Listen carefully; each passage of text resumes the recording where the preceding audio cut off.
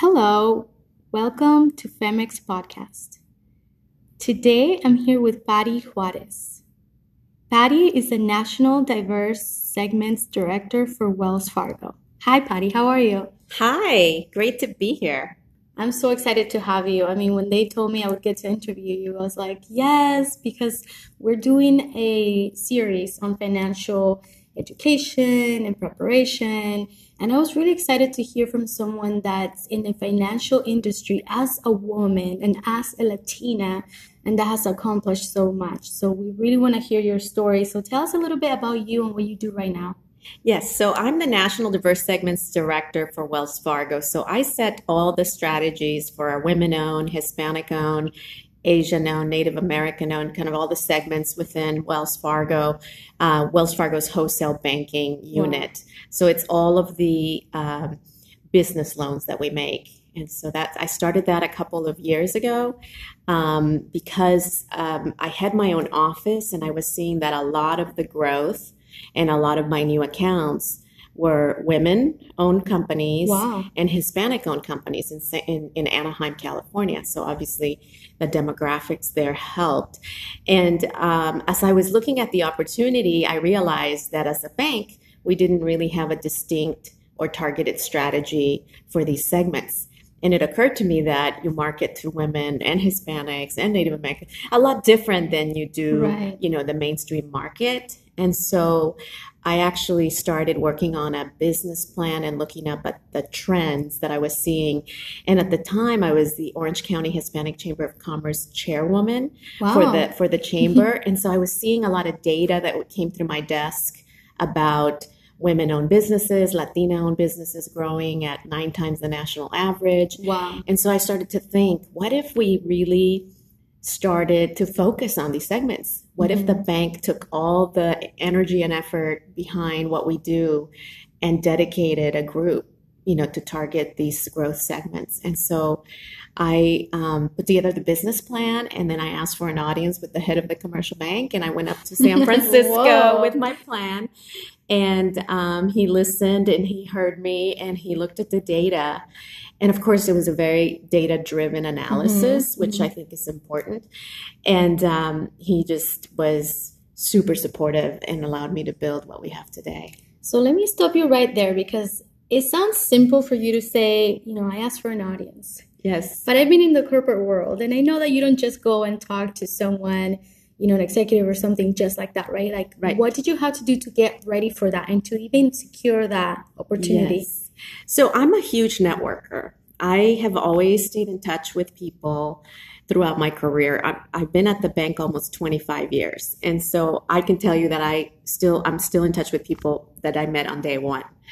And so I actually had met him, John Adams, years before in another position that I had. And so I had stayed in touch with him for a while and we had worked in the same market. So we were friendly, Wow. although he had gotten promoted a number of times and now he's the head of the commercial bank. So there's a little bit of anxiety that comes with, approaching him on that. But I just really leaned on my relationship that I had formed with him and the fact that I had taken the time to nurture that over the years. And so he said, no problem, come on up. And I flew up to San Francisco. He gave me plenty of his time to go over the strategy. And I think he really appreciated that I was thinking about the future of commercial banking and being strategic about where the growth is going to come from.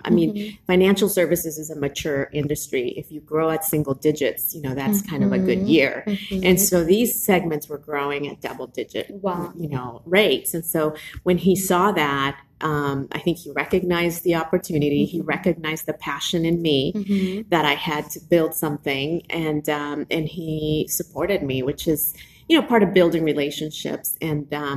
And I was just really grateful to it. I felt like it was almost like I was in Shark Tank. And then, Right. Yeah, you were and then I pitching got your my, idea. I was pitching my idea and then I kind of got funded. And so he said, we'll go do it. And so I've been doing this for 2.5 years now, and we have a huge customer base. We have tremendous momentum. We're adding more and more clients that are very, I think, appreciative and they really like that we cater you know, to these segments, and we do things differently. We do things differently for women. We market to them differently. They buy differently. And so, you know, we have changed our business strategy. So I train our workforce, right? All of the local offices on how to do this. And then I develop marketing and marketing strategies to go to market with things that are dedicated exclusively to these segments. So we will have like a Lunar New Year celebration for our Asian segment, or we'll have a, you know, Women's Business Day celebration for our women's segment, Hispanic Heritage Month for our Latino segment. And we'll do a lot more in terms of just arming our bankers with analytics, information, so that they can feel comfortable talking to people. And many times I'll even do research in their market, like who are the top Latinos you should know in San Diego? You know, who should you know here? And Jesse so, Medina's on your list, right? Yes, of course. And so, you know, you have to just forge those relationships, because what I've learned over the years is that if you want to be accepted as a, you know, we want to be the bank of choice amongst these diverse owned companies.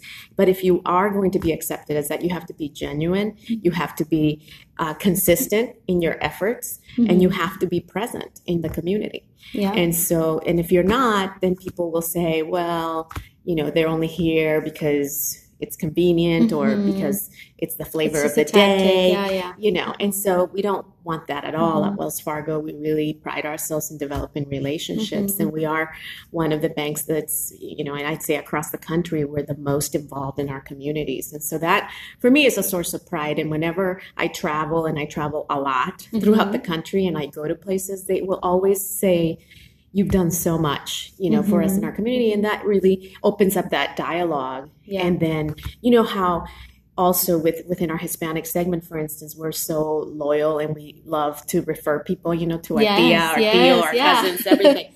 So, you know, referral business and kind of word of mouth is absolutely critical. Yeah, and I love that. And I love that they, you know, they open the opportunity up for you, because you know, in the corporate world, I travel a lot too, and I go to a lot of events. And what happens is I've even gone to female empowerment events where you see men speaking and men saying, you know, I'm behind this thing to empower women. And there's nothing wrong with that. It's amazing that we do have men that, you know, want to help and support. But I love it even more when they get a woman to say that. Like, don't speak for us, right? Like, it happens with millennials too. You have older men saying, you know, millennials like this and that. Why didn't you put a millennial on the stage so we can tell you what we like, right? So I love that, you know, that you brought that idea on, and it didn't just stay at that, but they were like, okay, you're passionate about this. Let's give you that opportunity. That's amazing.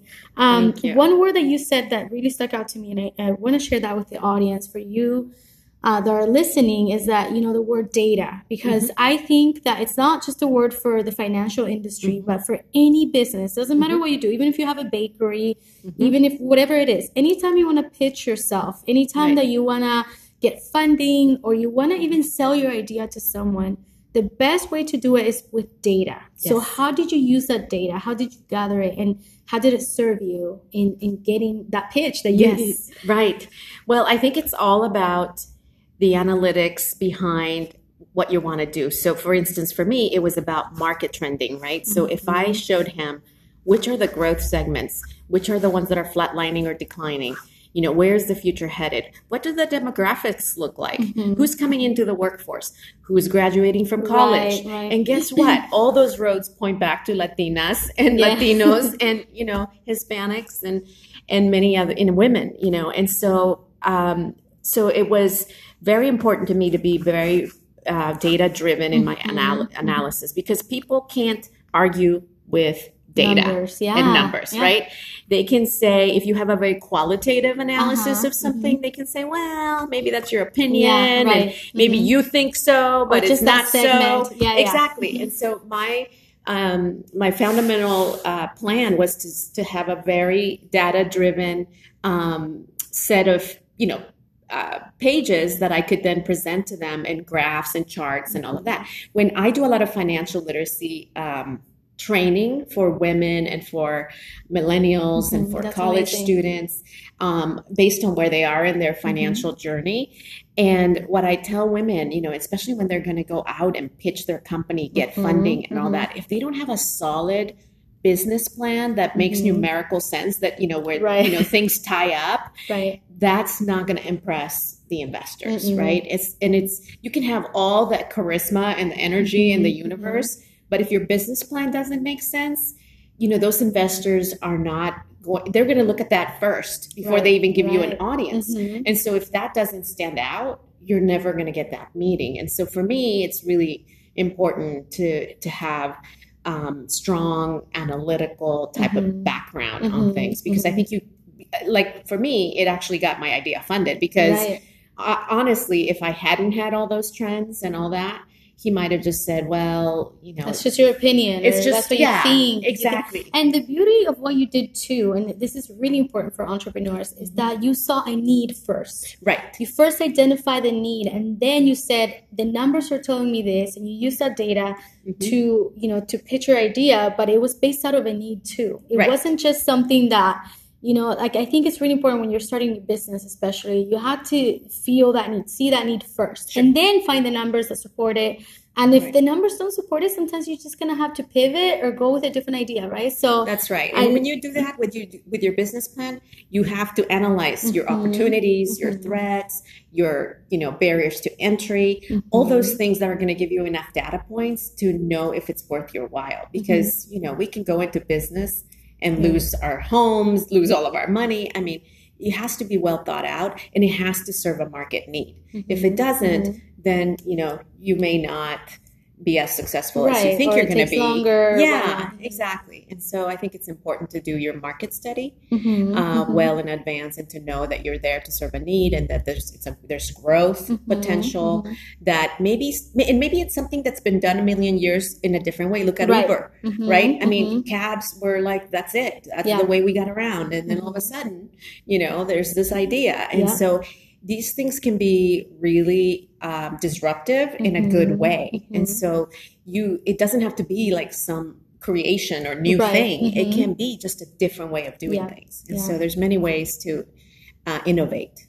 So you mentioned that, you know, as you were looking into the differences between men and women, you noticed that there's some things that you have to do different, as whether you're a bank or even a business, to reach those audiences. So where were some of the main differences in the way that you market to men, or just like the general population, and the way that you work with women? Yes. So for many years as a banker, we had our general market campaigns, right? Whereas, okay, let's go plaster the market with product A, because that's going to open doors for us, and it's going to allow us to get new meetings. So inevitably it would be a baseball bat or a football or some kind of, you know, barbecue tool set.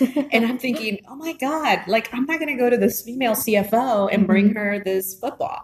And so, you know, I thought for sure that's kind of off on our strategy, right? I mean, I'd rather go with a nice book, you know, I mean, something that's going to resonate more, you know, a candle. I mean, you know, something different. And so that struck me as odd. First and foremost, I was like, well, it just doesn't feel right. And then, you know, when it came to like our Hispanic market, those same things would not resonate either. They would rather have me bring them Rosca de Reyes, you know, after Christmas, or, you know, something different. And so, by the way, if you bring me food anytime, I'm welcome. Yeah. Okay, good. So if you want to find a general one that appeals to everyone, it's probably food, right? Yes. Actually, our first year for our Hispanic Heritage Month campaign, we did a very high-end spice set with all Hispanic spices, and people were just raving about it for years. But yeah, we have to find, obviously, a product that appeals to people. But it wasn't footballs and baseballs, right? For women and for Hispanic. And so that was the turning point for me, where I was like, why am I doing this? This doesn't make sense. And I should raise the issue, because we should cater our strategy and have different things that we offer. And so anyhow, and, you know, then then we have the male population that's seeing like, okay, coffee table books or, you know, candles. And they're like, oh, now we have to take candles and coffee table books and all this stuff. And I'm like, yes, because we took the baseballs and the footballs, Right, you know, wow, and the I bats. love it. So it's like no different, you know, if you got to cater to your audience. So you level the market in your industry. Yes. I love that. So tell us a little more. So, okay, so you pitched the idea, they said yes, and then what happened next? So then I had to build a strategy, right? Like a master plan. So I have this whole country. There's, you know, there's pockets that are high density, right? There's definitely 5 top markets. You know, you would know California, Florida, Texas, you know, there's markets that are high density that have more opportunity. So I had to do a whole evaluation as to how do I go to market? How do I help the bankers across the nation? And so, you know, my strategy had 2 different approaches. It was a more high-touch strategy in the high-density markets, and then more of a support strategy in the lower-density markets. But there was still opportunity. For instance, maybe like Charlotte wasn't a top 5 market, but maybe it was 6 or 7 and growing. So, you know, you would want to support that market also. Right. And so, but, you know, then again, I'm only one person and I can't break into a million pieces, but it's important that we give our bankers the tools. That's why I leverage the in-market teams that are already there. And guess what? Those teams have Latinos and women and, you know, Asian Americans and Native Americans that want to do this work. And they actually are very proud to do this work in their markets. And it gives them an opportunity for leadership. And so I started leveraging the folks in market. And of course, you know, if you go to meet with the owner of a company, let's just say a Hispanic grocer, and your name is John Smith, your meeting may not be as valuable as if Patty Juarez went into the meeting and had a lot of commonalities with this owner. And so it definitely speeds up your sales cycle. Right. And so, you know, to not recognize that would be not prudent, right? And so that was part of, you know, my strategy is figure out ways in which to support all these growth markets, and how do I help the units, you know, identify the key prospects, the key targets, and win.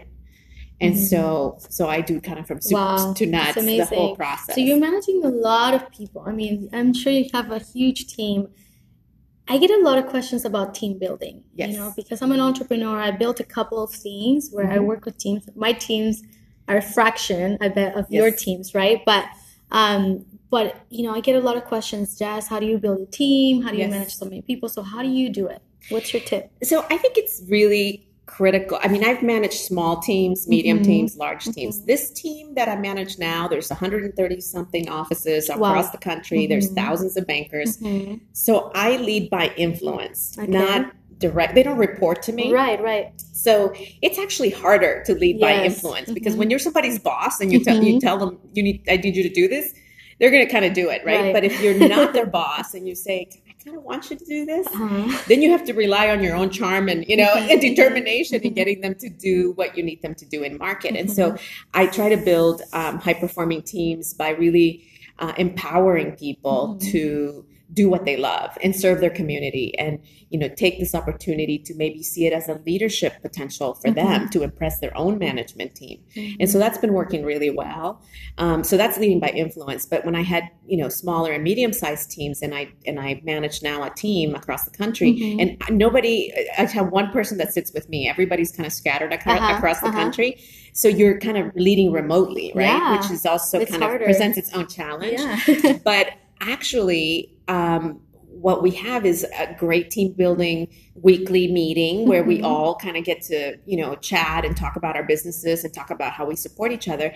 And I think and I have one-on-ones with everybody. So I think it's communication is actually, to me, is to get to know my team, right? To know what they like, what they don't like, what their, you know, who their families, what's their situations at home. I mean, I really pride myself in knowing my people and knowing what makes them tick and what makes them want to do great work. And so if you kind of get that formula down, and that's only earned, it's not like you don't demand it. You don't demand. Yeah. You know, they have got to see in you something they want to support.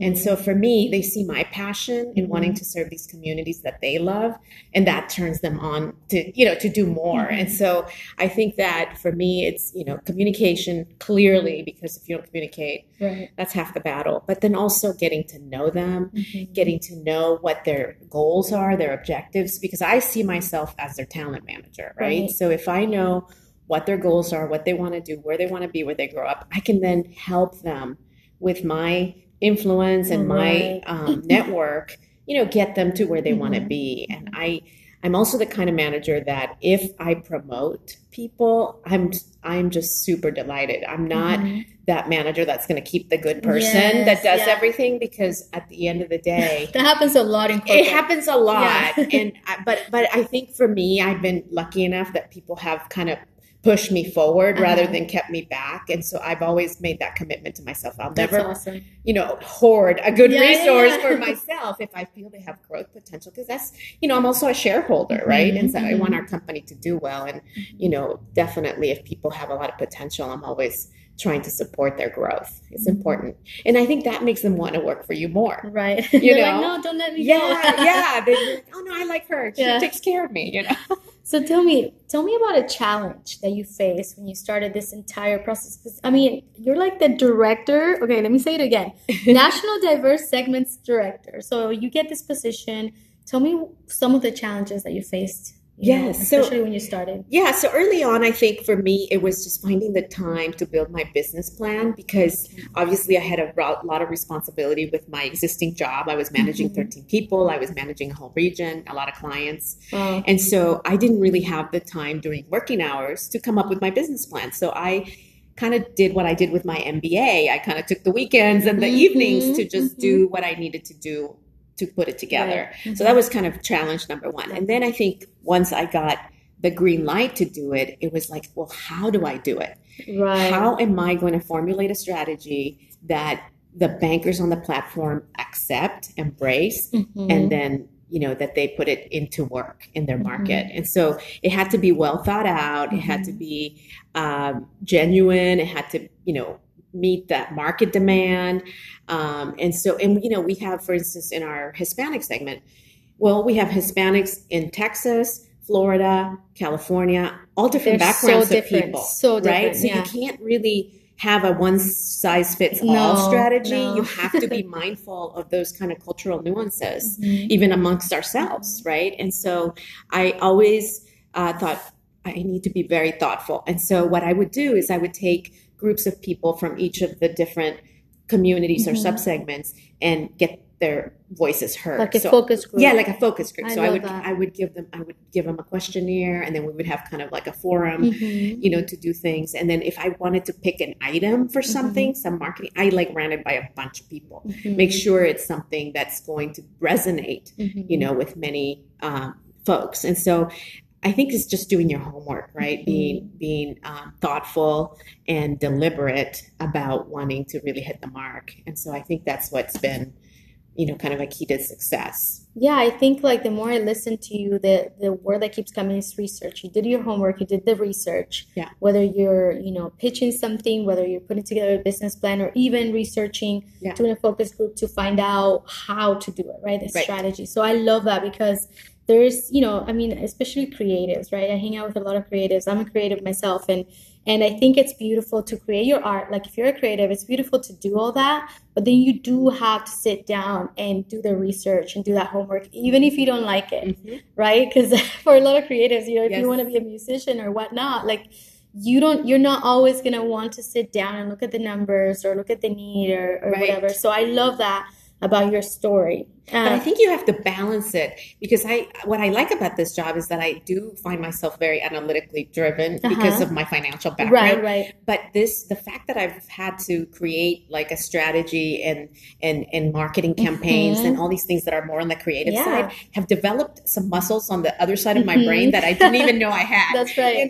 And so I have found it to be such a growth experience for me. And I think folks that are creative, if they get to use that other side of the brain, where they may learn that it's not so bad, right? It's also, I think, very empowering to just really know what's going to drive your business to success. And so if you've done that homework and you know the numbers and you know what you have to, what marks you have to hit to be successful, I think that'll just empower you. So you work with a lot of businesses and small businesses. So what are like some tips that you would give startups and, when it comes to funding or even just starting your own business? Like, what do you do? What are some practices that could help you grow faster? Yes. So I would say, first of all, going back to the research, do your market study and be very thorough, right? Understand that if you're bringing shoes from some area of Mexico, if there's no market need and acceptance for that, you're going to go spend a lot of money and then you're going to have a lot of shoes at your house. So, just understand where the need is. Now, there might be a new type of shoe that's like all the rave, and then you can find it for a cheaper cost and you can bring it and import it and then sell it. You just have to do your homework. You have to understand the market dynamics, the opportunities, the threats, the barriers to entry, the regulations, right? There's so much in the regulatory environment now that people have to be aware of, and then have good resources available to you as a business owner. Have a good accountant. You need a good accountant, right? That's a must. Have a good lawyer, or somebody who can give you legal advice, and have a good banker because you need to finance your growth, your business, right? And so you have to have folks like that in your immediate team to allow you to succeed. Now, early on in a business, you may not have money to pay all kinds of people, but you may do it as a consulting or as a, you may just do a couple of hours here, a couple of hours there, but just always having yourself be very informed and make, because you don't want to make mistakes that are going to cost you in the end, right? Just to save $500 in legal fees. And then all of a sudden you infringed a patent or you did something and then, you end up with no business. Or you didn't protect your brand. Or you didn't, exactly. So all of this stuff, I think, to say that you just have to be really prepared and do your homework, do your market study. And if you do all that well, and then you also obviously have to have relationships, right, with people to open doors for you. So the networking piece is really critical. So as a Chamber of Commerce former chair, I always told businesses, come network. We do like all these breakfast meetings and lunch meetings. It's for you to come and network with people because you never know who is going to open that door for you. And so, that's an important aspect of being a small business owner. So you brought up the word networking. And I think some of my listeners know that I have an aversion toward that word just because nowadays when you go networking, it's like, this is why one of the reasons we started Femme Latinas was because I wanted a place that we don't call networking, we call connecting, and a place where we come together, but I really want to get to know you. Right? Like I really want to be your friend or an acquaintance, but like really care, right? And I feel like when people go network, it's all about like, here's my business card. This is what I'm selling. Goodbye. Or like sometimes like I have like 200 business cards sitting in like a box that like I'm never going to open. But then maybe I meet you and I get to know you and then I do connect with you. So what are some tips, I guess, since you were in the chamber, some things that to do it right? Like how do you network the right way? I would advocate that you have to do it the right way because I think network for the sake of just talking to a bunch of people doesn't do you any good and you're going to waste your time. I mean, my goal when I walk into a room and if there's 100 people is if I walk away with 2 good connections, it's been a great day. I'm not going to try to talk to all 100. And I've met some of my really best connections and friends through networking events where I literally had a 30-minute conversation with that person and then followed up with a coffee meeting or a lunch. And then we got to know each other. I mean, it's all about relationships and not shallow and absolutely horrible relationships. It's got to be folks that you feel drawn to, that there's a business potential with or whatnot. We're all going to seek for those opportunities. But I think you just have to be very targeted. You can't try to boil the ocean and meet everybody in the room or say a quick hello and people are going to be like, oh, I don't really know who that person was, Exactly. And they're looking at the next person before they even say goodbye to me. Yes. Oh, yeah. They look over your head. Oh, my gosh. Especially I'm short. So that happens to me a lot. I'm like, oh, okay. The funny thing is, when you walk in a room, people don't know who you are, and people that do that, and then sometimes they find out who you are, and then they come back and they try to talk, and I'm with like, the tail between the legs a little bit. I'm like, that is so like bad it's more and authentic. Yeah. So I love that we're talking about this. For the ones out there that are, kind of introverted, maybe they care about people. They are people in the sense that they care, but they don't necessarily have the guts to go up to someone, a stranger, and start talking. Do you have any tips for that? Yeah. When you do your strength finders and you find out what your strengths are, mine's a woo. So woo is like, woo, like you just want to talk to people. Yeah. You're going to go in a room. You're going to be friendly. So that's always come easy or natural to me. But I know it is definitely does not come easy and natural to everybody. And there's a lot of people that are more reserved and shy. And what I tell them is it's about making a connection that's going to be worth your while. And again, not to try to target 100 people in a room, but maybe it's more comfortable if you go one-on-one. So just think one person. Just see somebody, connect, lock eyes, and then go for it, because then you'll feel a little bit more empowered than trying to like deal with this whole room. And so the other thing too, for folks that aren't too comfortable with public speaking, because that's another, fear that we have many times, is go to a Toastmasters or go to a group of, folks that are reading poetry or whatever just allows you to practice.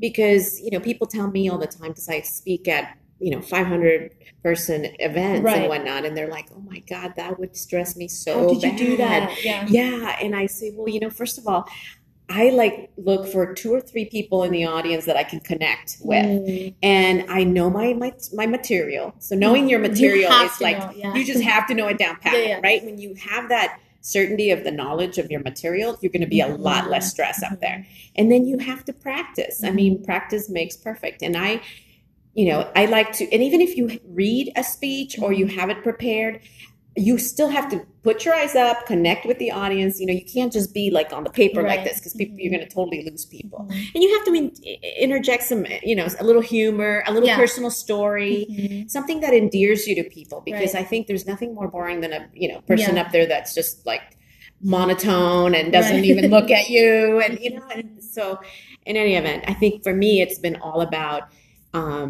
connecting with people. And I think that's when I use that, and then I have a control and mastery of my material, I feel a lot more confident, speaking to. I love that. Thank you for sharing that. We do get a lot of questions about that. So, being a woman in the financial world, have you seen any challenges specific to that, and how did you overcome that? Sure. Well, financial industry generally, is a male-dominated industry. I think for us in Wells Fargo, I've been on part of the Diversity and Inclusion Council for many years, and we're doing groundbreaking work that is really elevating women and our contribution to the company. And so our senior levels of leadership are up to 30% women now. Wow. And so that's like leading, industry leading that's not stuff, too common right? out there. Yes, it's not. And so we have made, I think the men in the room have also been our partners in making great strides, and to see the contributions of women and to acknowledge them and to get you promoted as a result of it. And so, when we hear from our top senior leaders and their women, it's very empowering to me, right? And so I think when you see yourself reflected in senior leadership, that makes you aspire to be more. Like I can make it. I can actually make it. Right now, a couple months ago, I accepted the president role for our employee resource group. So all the Latinos at Wells Fargo, which we have over 47,000 Latinos at Wells Fargo, and we're the largest minority group in the company. And as the president of that group, I have this enormous responsibility on my shoulders to represent the interest of Latinos at Wells Fargo. And so I feel very driven to have discussions about opportunities for Latinos, because while we represent a big portion of the employee population, when it comes to leadership, there's more work we need to do. Yes. And so how do we break that cycle where, folks get promoted into the key senior roles of the company? And it's only going to be if folks work together to get you a sponsor, to get you opportunities, to put you in front of the right people and the right opportunities, and that they're discussing you in the room where they're talking about, the room where it happens. Your name but better I think you have to make an impact for that. Like you have to show up, right? Because I think a lot of the times, we have biases and we have things that we need to work on. But also, I think sometimes women are just scared to really speak up. Like, even in a meeting, right? Like if you have an idea and you don't share it, how are they going to know that you're good at that, right? So when it comes to anything, it's like sometimes you just have to ask, or you just have to share or speak up. And I think many of the women that are successful do have a bit of an aggressive kind of, ambitious streak in them. And I do myself. And I don't think it's a negative at all, right? Yeah. To like I think it's a positive. Yeah. And so you have to embrace that. If you have confidence and you have ambition and you work hard, I don't see why you should feel like you're in a less position than a man. When they say that women, to apply for a job where it's a promotion for you, you wait till you meet like 95% of the criteria on that piece of paper. Men look at it, and if they have 30% of it, they're like, I am so going to interview. Right. And they apply. And sometimes they get the jobs. Guess why? Because the women didn't even apply that had 80% of the stuff on the paper because they didn't think they were ready.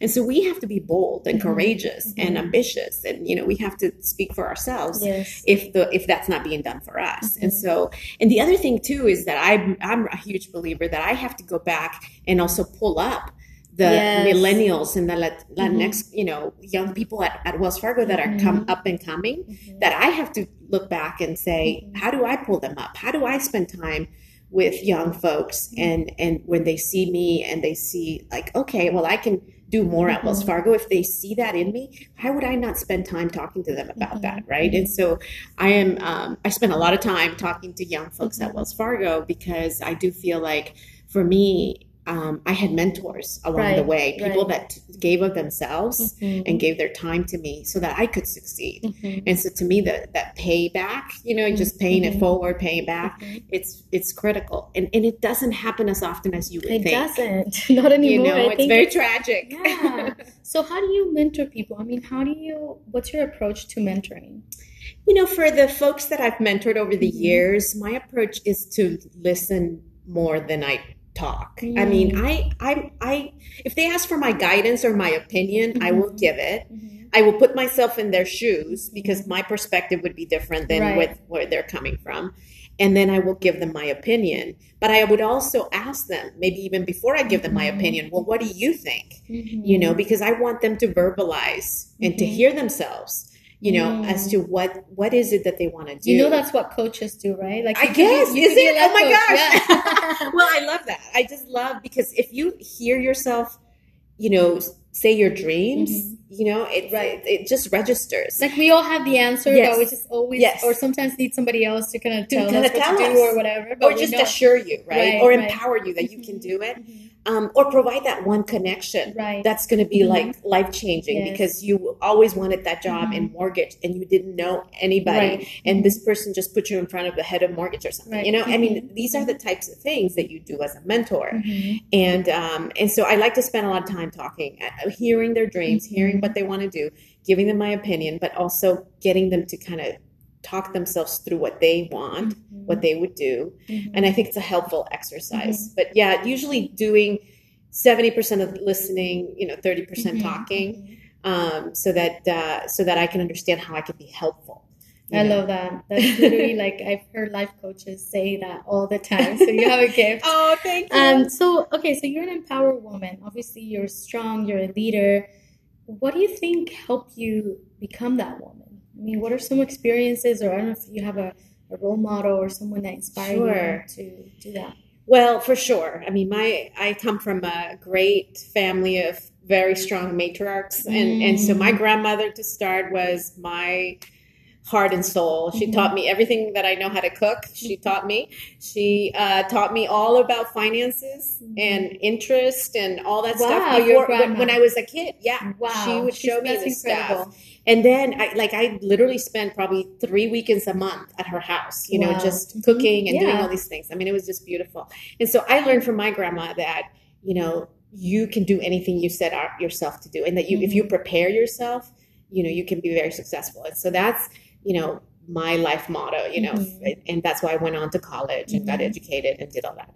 And then, of course, I lived my life with my mother, who is like rock star. And I didn't really have such a deep appreciation for my mom as a young girl because my dad was the business guy and I like to go to the office with him or whatever.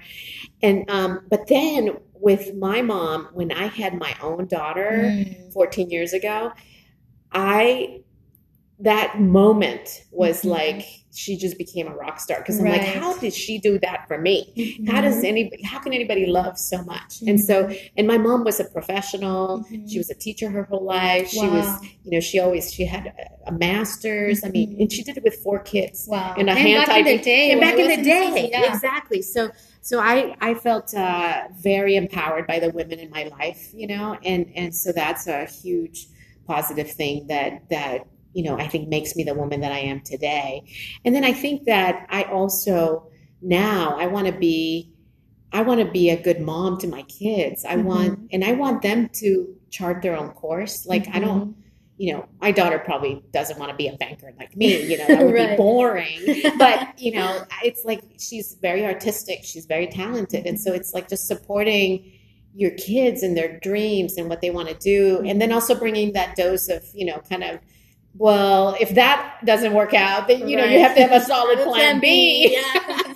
So you have to be that voice of reason. But I think it's super important for me anyway, I think it's the women that have, you know, come before me and what they've taught me, and then what I can do to be a better person to show my girl, you know, what being a woman and what being a strong and powerful woman is all about is what drives me. And I see her now at 14. And I can't even wait till she's grown up, because she's just going to rule the world, because she's so confident and poised and kind. And, you know, you teach that to your kids. You surround them with love, and, you know, you hope that the rest takes care of itself. Right. But, you know, I just, you know, the women in my life, I think, have huge influence. And then, of course, there's always role models, right, that you look up to, whether it's professionally or, you know, in any kind of realm that you see somebody like achieve more than anybody. And that just inspires me. And so I try to read a lot about women that are like powerful, you know, trailblazers, and they were the first to do this and the first to do that. It just gives me a lot of I think it's important energy to hear the stories, right? Because, for example, in your case, when we hear your stories, like, you told us the how, right? Because we can see Oprah or we can see whoever and say, oh my gosh, she did this and that, but it's like, how? Right? And it's those little, like, you know, kind of like crucial points in your life where you had to make a decision, like, do I pitch this or do I not, right? And maybe you miss that opportunity, and then another opportunity comes up. So I think it's beautiful to hear the stories so that we know the how, so that if we face something similar, we can say, okay, you know what? She did it. I can do it too. Like, Patty pitched herself. It worked for her. I'm going to try to do it right now. You know, so I think it's beautiful. Thank you so much. So if you could give our audience one piece of advice for their business, most of them are entrepreneurs, what would you say to them? I would say, you know, follow your dreams, do your homework, work hard, and surround yourself with a good team that will get you to that next level. I mean, there's so much opportunity. And if your business is doing well, you know, many times what I see in women-owned businesses, sometimes Hispanic-owned businesses, is they don't want to invest in having more people come in that have maybe, you know, great credentials that could really help them grow the business. And they hold that off because we're like, no, I'll invest in the business, right? Yeah. And then if you really have a powerful team, and you have a very, you know, professional CPA, and you have, like I said, a banker and an attorney, and you have a team that helps you propel the business that much faster, you may find that, you know, it's a great thing to do. Of course, I always tell women, like, hey, it's all about where you are in the stage of your business. If you're just starting, you can't afford all those things. Like if you don't have the budget for it. Right.